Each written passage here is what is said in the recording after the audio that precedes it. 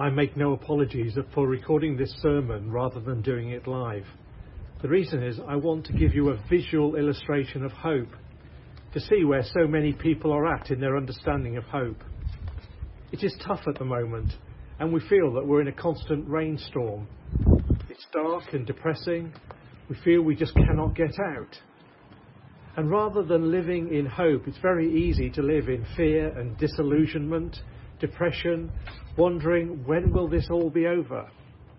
The people I speak to are very aware of the present circumstances.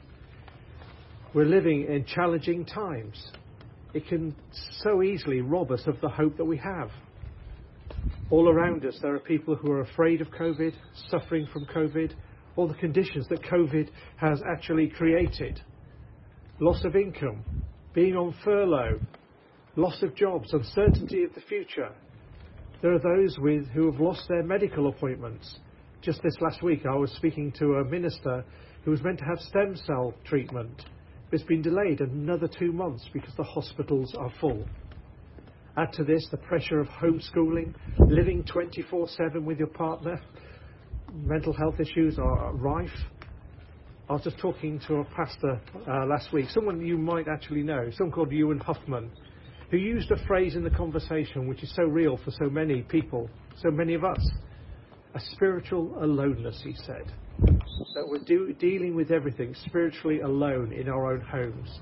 And how much we miss being together, sharing together, exploring the Spirit together, allowing the Spirit to speak and move amongst us. And into all this, Matt said, Nigel, can you preach on hope? I can, but it's going to be really tough if we try to rely on our own strength or on the hope that the world sees as being hope. But it'll be very different if we seek the Spirit of God and allow the Spirit of God to guide us and infill us, in fact, to saturate us. At the moment, all that we can do is trust and rely on God. I don't know about you, but the current restrictions have been like a punch to us. As a couple, Sarah and I had planned to go to visit our children at the beginning of December to see them, have an early Christmas with them. But then they went into Tier 4. And then we went into Tier 4. And then the government very kindly said that we can visit them at Christmas. Well, why would we want to make a 430-mile round trip for one day to see 2 of the 3 of our children? Frustrated and discouraged by the situation, it seemed like there was a rain cloud over us, like it is now, a darkness that happens to creep into our lives, a sense of discouragement. I don't know about you, but have you felt that way? Discouraged, disheartened, overwhelmed, especially with the constant bad news that's in the media. And that shadow of discouragement so easily can ebb into our spirits and make us low. But I have felt, and maybe you have felt it as well, that perhaps our hope is being misplaced. It's putting our hope in a set of circumstances that did not warrant it. And I have come to realise that that was the source of my disappointment. And there is a point that we do not need to accept the rain clouds of today, but be allowed to refocus on God and allow His Spirit to move in our lives, to saturate us by His Spirit, so we can see a hope in a very different light, and to be able to return to Him and say, God, what are you saying to us by your Spirit at this time? There's a great saying that says, life isn't about waiting for the storm to pass. It's about learning to dance in the rain. Maybe we need to learn to dance in the rain. But it's very easy to just simply turn things round. And I'm going to do that now. That's better. I haven't really moved. All I've done is turn around the camera from looking out into the garden in the rain, into the dry, into something that I'm comfortable with. And that's what we need to do with hope. For hope is one of those things we cling on to when we want a certain outcome so often. It's a powerful word. In normal times we might say we would like to have hope that we might win the ballot to get the Wimbledon tickets we want. Or hope that we might be able to get away to enjoy a holiday with our children, or we hope that our employer will notice our hard work and that we might get a wage increase or even promotion. I was in a shop just this week when someone went forward in front of me with their shopping basket. They unloaded their shopping basket, went through the checkout, And then the price came of how much he had to pay. And he was very conscious. It looked like he didn't have enough money. And so he asked for certain items to be taken back. And so they did that. And they were able to hand over the cash, which left him £10. Why? Because he wanted to buy lottery tickets. And he saw that's where he could have his hope, based on a possibility of winning the lottery. And hope is one of those words that carries that real sense of expectancy. It can get us excited. It can get us on our tiptoes, and we peer into the future for a resolution or answer to desired hope, that lottery win or a dream of what might be. Hope is also a word that engenders warm, fuzzy feelings of happiness. It's a nice word, isn't it? Hope is a great word for birthday cards or Christmas cards. We hope that you will have a lovely Christmas. We hope that you will have a wonderful birthday. It also works well with political campaigns, and we've often seen those campaigns on the billboards or T-shirts. I just want you to look at these illustrations now of what's been going on, because even we've had a lot of American politics in our news over the last couple of weeks, and even Joe Biden ran under the slogan, hope, not fear. Just look at these different political slogans. In America, Joe Biden ran under the theme of hope over fear. Margaret Thatcher, just don't hope for a better life, vote for one. That was also taken by Nicola Sturgeon and the SNP. Don't just hope for a new future for Scotland, vote for one. Political slogans, hope doesn't just belong to the politics, it belongs to us as well. But if we dig deeper, we realise that actually it's more than a warm, fuzzy feeling. The Bible says it's completely different. For when we understand and explore the biblical meaning of hope, is it not a confidence? Is it not a sort of expectant confidence in the one who we have put our ultimate faith? And it's an understanding that God wants his very best for us. And we just simply need to trust him. Hope is actually one of the strongest words in all of Scripture. In fact, it's one of the words the New Testament uses to describe the people of God. And Paul captures this, not just in the reading that we've had, but also in another chapter in this same letter, in chapter 8. Listen to what he says to his friends at Rome. We're going through some tough times. We'll come back to that in a minute. And he says this, reading from verse 18. I consider that our present sufferings are not worth comparing to the glory that will be revealed to us. Creation waits in eager expectation for the sons of God to be revealed. For the creation was subjected to frustration, not by its own choice, but by the will of the one who subjected it, in hope that the creation itself will be liberated from bondage to decay, brought into the glorious freedom of the children of God. We know that the whole creation has been groaning as in the pains of childbirth, right up to the present time. Not only so, but we ourselves, who have the first fruits of the Spirit, groan inwardly as we wait eagerly for our adoption to be sons, to be children, the redemption of our bodies. For in this hope we were saved. But hope that is seen is no hope at all. Who has hope for what he already has? But if we hope for what we do not have, we wait for it patiently. In the same way, the Spirit helps us in our weakness. We do not know what we ought to pray for, but the Spirit himself intercedes for us with groans that the words cannot express. And he who searches our hearts knows the mind of the Spirit, because the Spirit intercedes for the saints in accordance with the will of God. You see that our hope is not grounded or rooted in circumstances, trends, or even preferred outcomes. It can't be, because those things will let us down time and time again.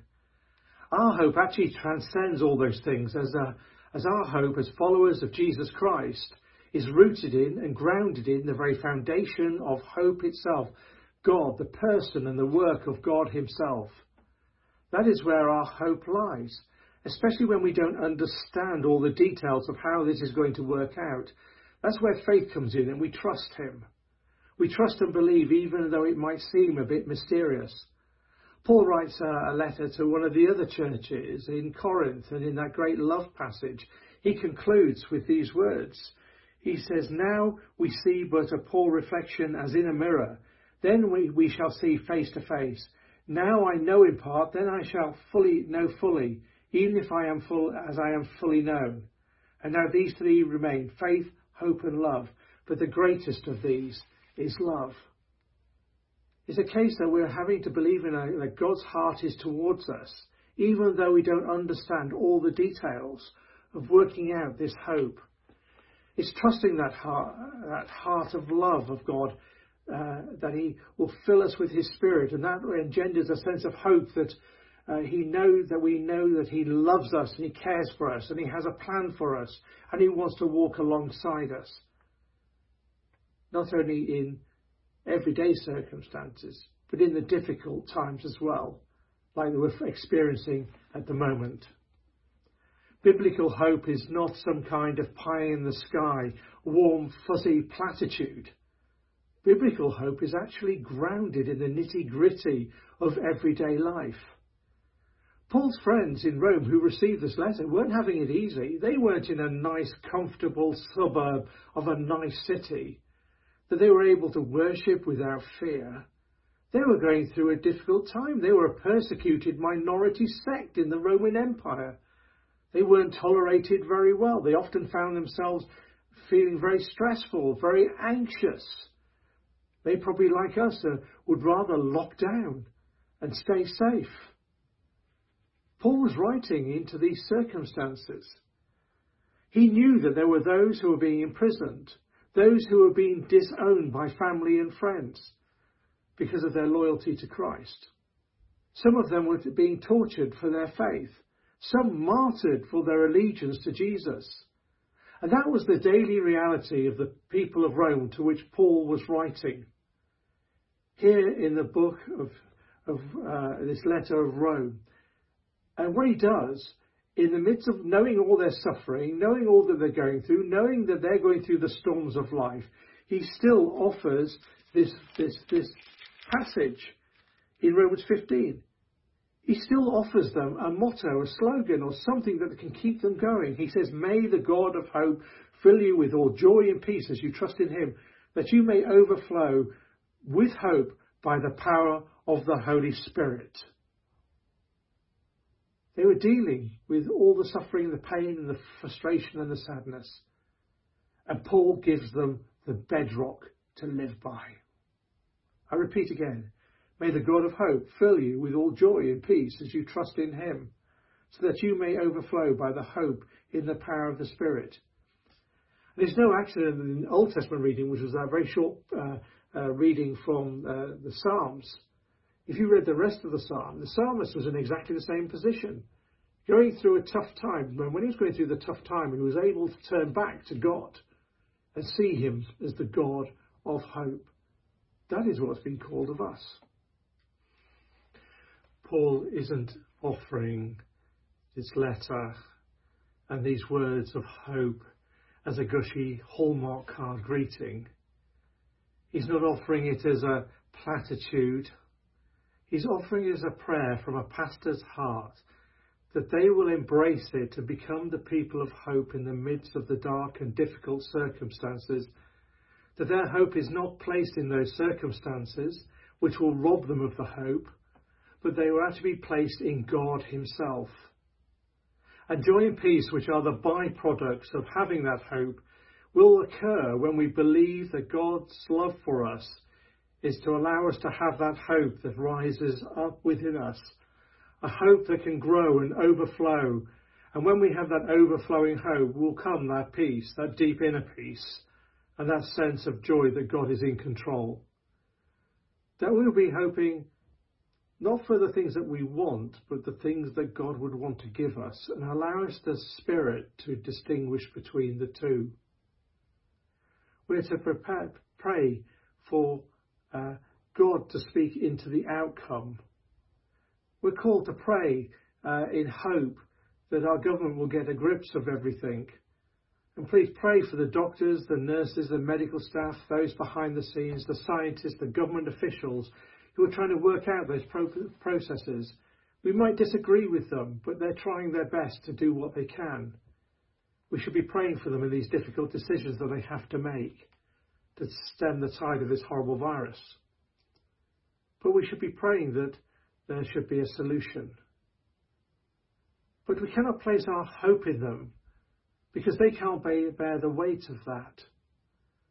There is only one person we can bear the weight of our hope, and he is the source of hope himself. And he wants to fill us through his Spirit, that sense of hope, even on the days, especially on the day when it seems pretty dark and difficult. Our Father wants us to fill us with a hope, as he's done for his children throughout the millennium and beyond. And if you want to read something about that, some homework for you, read Hebrews 11. We had a part of that reading last week, and Ray very kindly touched on that. Hebrews 11 is often called the Hall of the Fame of Faith. It is a litany of men and women who down through the years have persevered in their hope and their faith and their trust in God, even through very difficult circumstances. So take some time and be strengthened in your faith and be encouraged by reading the 11th chapter of Hebrews. Meditate on it through this week, or at any time you feel there's a shadow of darkness, discouragement or hopelessness. Be encouraged by the way that they found hope, how they persevered, and that biblical hope does give us strength to persevere and to keep going, to have that hope that transcends all the circumstances of the day. And he does not want us to fill us with a hope that does not have an outcome. That we have a hope that means something. I did actually ask Matt whether I could actually have that as the passage I could preach on, because there is so much in it, but also for another reason, because when I was at college many years ago, it was one of those things we had to do. We had to do a thing called sermon class. And you were given a passage to preach on, you had to stand up in front of the whole college, you preached to the college, and then they would do a critique of your sermon. And Hebrews 11:1 was the passage that was given to me. And I've got to admit, I got slated for it. And people didn't like my sermon. But it was one that God gave me, and it was very much on my heart. And I felt called when I went to my first church to preach with a view.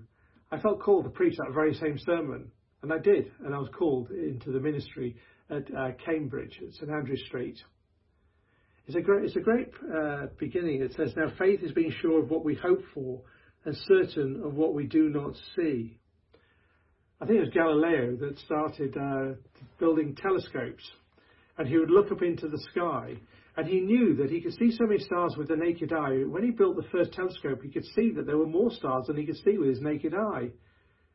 And he hoped and he had faith that there would be more, even more. So he built a bigger telescope and saw even more stars. And he built another telescope and saw even more stars. And he just realized that actually there were far more. He hoped. What he hoped for came to reality. But he still had to carry on working to try and find more and more. And hope is like that. Hope continues. When we get to the end of our hope for a particular item and it arrives and we deal with it, it's then hoping what next. And God wants us to hope in him. And yes, we might not understand what that is at the moment, but things will be made clear to us. When I had a proper job and I was working, I used to work in a weaving shed in Wellington at Fox Brothers. And it was quite interesting that you had the looms and you had the warp and the weft and the shuttlecock was going across. And it just seemed to be a massive, you just didn't know what it was about. And you think, why is this thread going across at this point? And what's the significance of this other thread and this other colour? And you didn't know until you get round to the other side of the loom and see this amazing, intricate pattern that had been designed. Sometimes we will see that in the future. We don't understand what we're doing now, but it will happen at one point, even if it's when we're in heaven. We'll look back and see this incredible design that God has created. But what we're called to do is trust and simply have hope in him at this time. And as I come to the end of the sermon, I don't want to go on and on and on. But I want for us to ground our hope in him and not allow the circumstances of today or tomorrow to rob us of that hope that deny us of the daily blessing. And I think there are points where we just need to stop and say, and look at our lives and look at our days and see how God has continued to bless us. It might be a word that has been said, it might be an image on a walk, it might be a telephone conversation. And again, I love giving homework, so I'm going to give you some more homework. Why don't you just pick 1 or 2 people, maybe even 3 if you want to do it every day to a different person, that's fine. Just phone up and encourage them in the hope to find out what they're going through and know that there's someone praying for them. And I encourage you to do that this week, because there will be those who are discouraged and disheartened and feeling dark and feeling very alone spiritually and physically. And just that one phone call can make all the difference. May they be filled with the hope that God can fill you with as well. May you be open to the Holy Spirit guiding and leading you. And may the Spirit move us into a hope that is so significant that it will just overflow into other people's lives. May God bless you in this coming week, and may you be filled with his hope. Let me pray. Gracious God, we thank you that you are always with us in the bad times as well as the good, the difficult as well as the easy, the sad as well as the happy. We know at times it's been like walking through mud at the moment, with so many restrictions upon us. We don't have to look far to realise that the world is suffering and the world is searching for hope. Sometimes it does seem like there's a huge stairway that we have to climb, and we come to you seeking guidance. We seek the fulfilment of your Spirit. Your Spirit will guide us in the path that we have to travel. We know, Lord, to do that we need to stop and look and listen and spend time with you, to gaze upon you and allow your Spirit to move amongst us. Lord, we pray we may be able to do that so we may experience the hope that only you can give, the hope, the peace and the joy. We ask this in the name of Jesus. Amen.